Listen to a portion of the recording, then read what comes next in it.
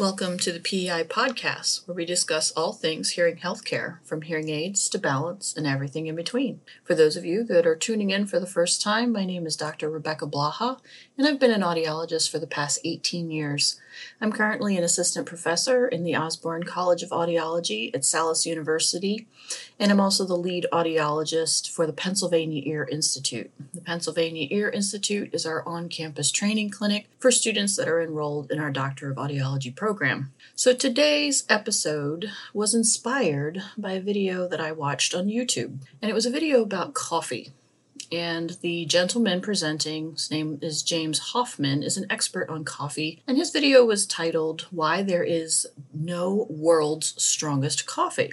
And you're thinking probably, how does this relate? I want to discuss, using some ideas from his video, why there is no world's best hearing aid. So to take a page from James Hoffman's video, his claim was that how would we define strong? Are you talking about how much caffeine is in that cup of coffee? How much the coffee is extracted during the water process?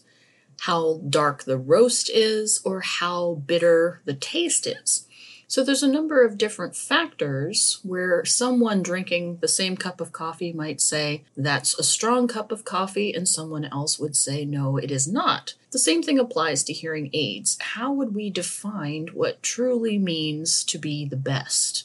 Are we talking about sound quality? Because sound quality perception is very personal. The way you perceive the performance of the hearing aid relates to how well your auditory system can handle the information that's being presented. So then could we say that the best performance is how well it manages background noise? Well, background noise can only be managed in very controlled environments. In a typical real-world listening situation, hearing aids do not perform the way they would in a laboratory setting. So when we look at noise reduction ratings and things, they were performed in highly controlled, experimentally designed situations that do not truly replicate how you would interact with a normal listening environment in your typical activities. We also want to think about what makes them best. Would that mean that they have the fewest number of repairs and that they're easy to maintain? Generally, all devices have the same parts and so therefore would require the same maintenance. And so if you're applying a good practice of cleaning and care, they should generally all last about the same amount without, many needs for repair.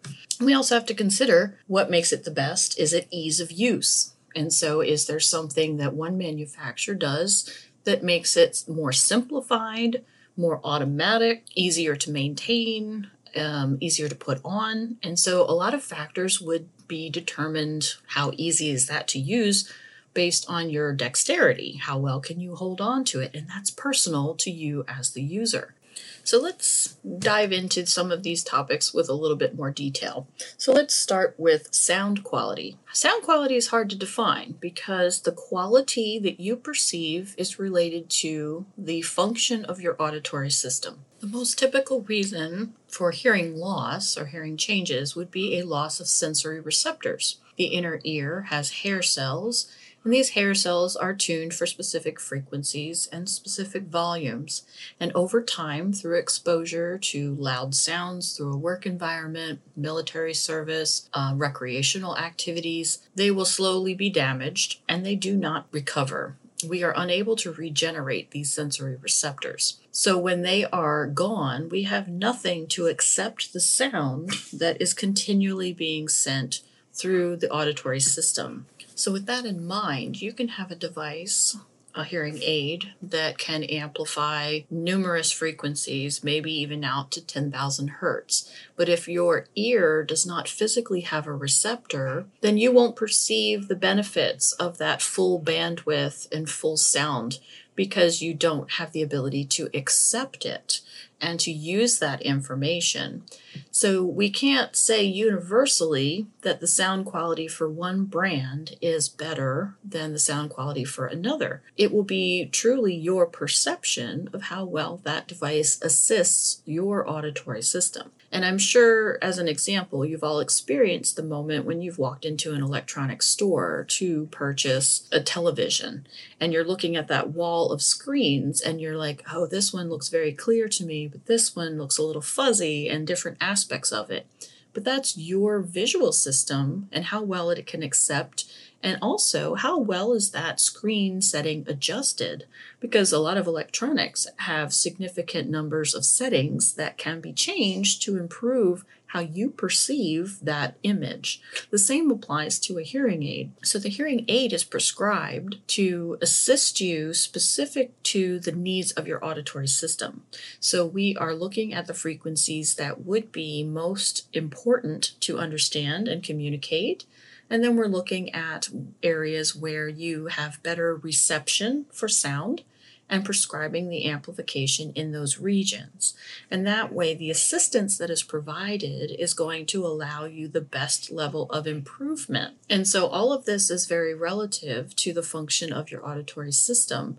And so you could try every manufacturer on the market and all of their premium products, and you personally may not perceive a difference. But you may have someone who says, oh, I really love this product because it sounds very smooth, very comfortable, very natural.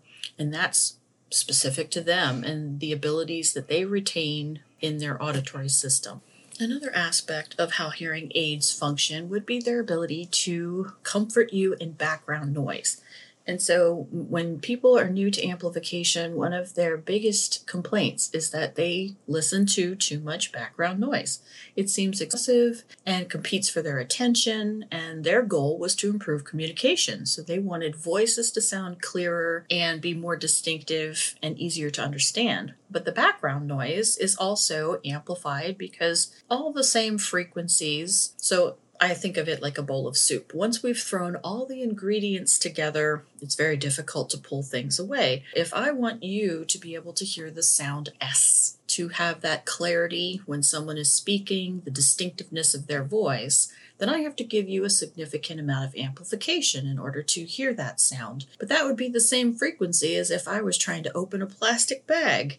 And if that crinkling sound in the background would seem excessively loud, or the water running in your sink when you're washing your hands, it's all the same frequencies. So if I'm going to improve communication for a conversation, you're going to also experience environmental sounds at a higher level. Now, manufacturers know that this is irritating, and they're constantly improving the filtering abilities of their devices. But they can never eliminate a sound, just like the bowl of soup. If I've got all the ingredients together, it's very hard for me to remove the salt or, the spices once they're all blended together. The same thing would happen when the microphone experiences sound. It's very hard to remove something. We can comfort the situation by slowly filtering different components away, but we can only do that to a level where the speech will not be distorted or removed. And so the level of comfort that is gained,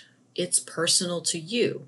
The hearing aid could be prescribing and adjusting to its maximum capability, but you would still rate that as an uncomfortable listening experience. We all have an acceptable level of noise that we are willing to tolerate. And studies have been conducted in this area by Ann Nabelek and colleagues. I believe this was in the mid-90s, and they called it the acceptable noise level test. And it showed that we have a certain tolerance, and that's personality-wise, that you will accept only so much background noise before you begin to feel irritated and would basically want to leave the listening situation. And this is measurable. And the more noise that you are willing to accept allows you to participate longer and actually perform better with hearing aids. If you have a low tolerance for background noise, then you are more likely to be dissatisfied with your hearing aid experience. So background noise, the hearing aid tries to analyze what comes into the microphone, and it says, am I listening to a voice or am I listening to a machine like the engine in your car? Is it wind? Is it music? Is it just people chattering like you might be having coffee at a coffee shop reading a newspaper? There's nobody talking to you, but it can sense that there's other sounds in the environment. In that instance, the hearing aid goes for a comfort strategy. And the comfort strategy just turns down the volume. But it's only going to be able to go so low because it never turns itself off. It's never going to eliminate its own capability.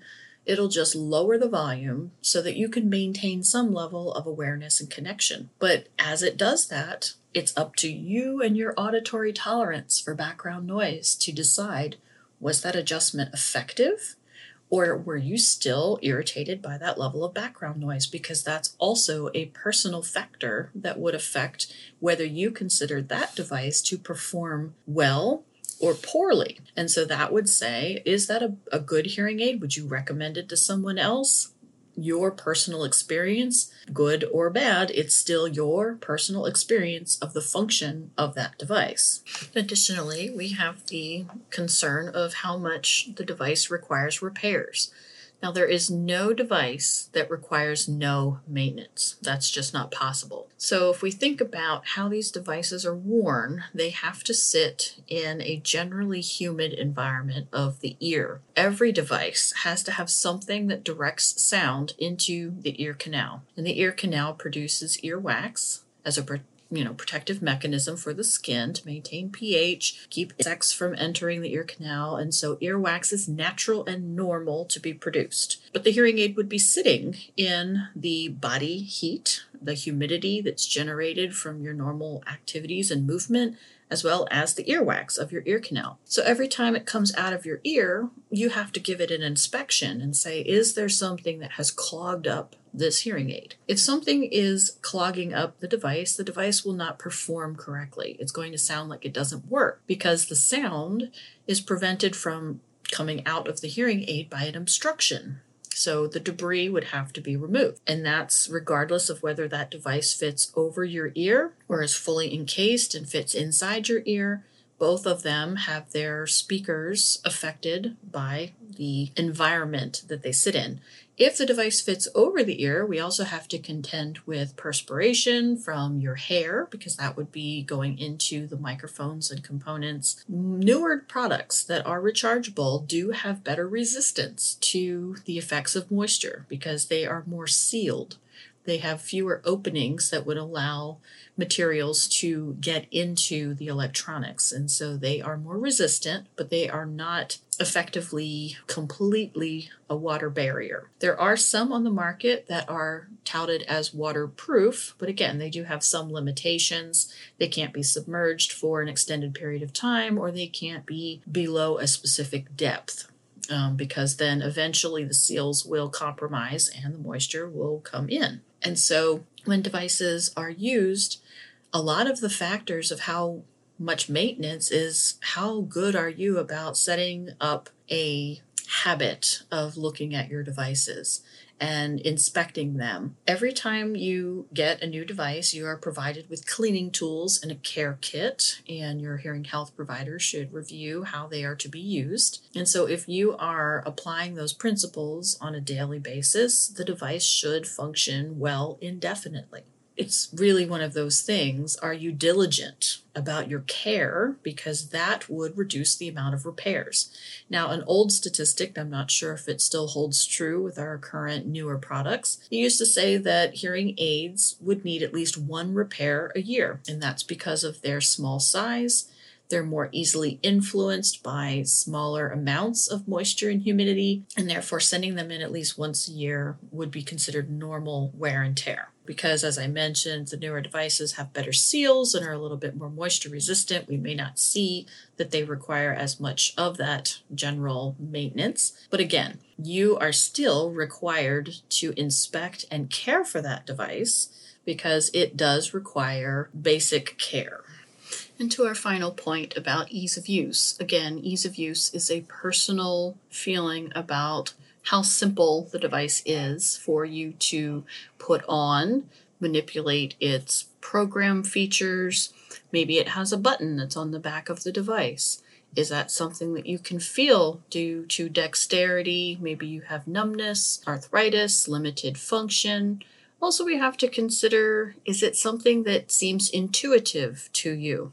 Can you manipulate it without assistance? Would it require someone else to put it on for you? Do you have a smartphone? The majority of hearing aids today can use an app through a Bluetooth connection to remotely control settings on the hearing aid. If you are not using an app or don't have a smartphone, do you find that it's convenient to adjust?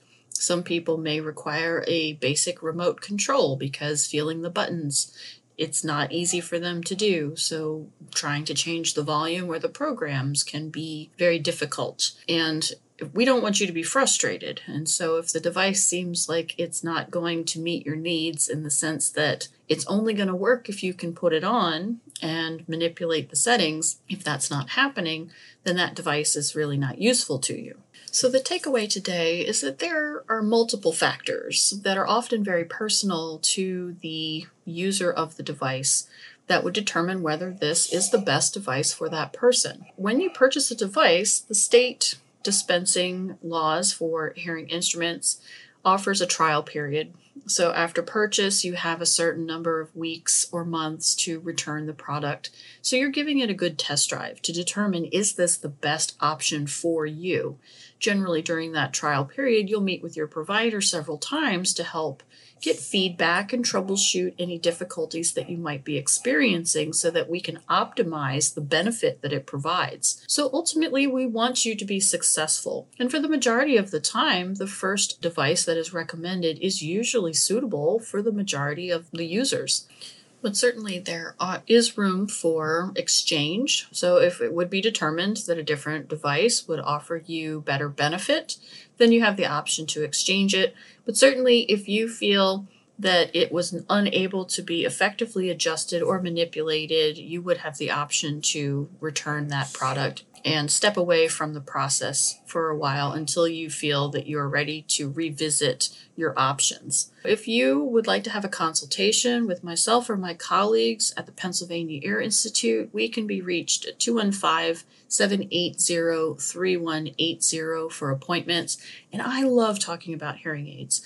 So I would love to meet with you and answer any questions. And if you already have existing hearing aids, I would love to meet with you and discuss how they might be better. So give us a call, and I look forward to meeting with you in the future and look forward to future episodes of the PEI podcast.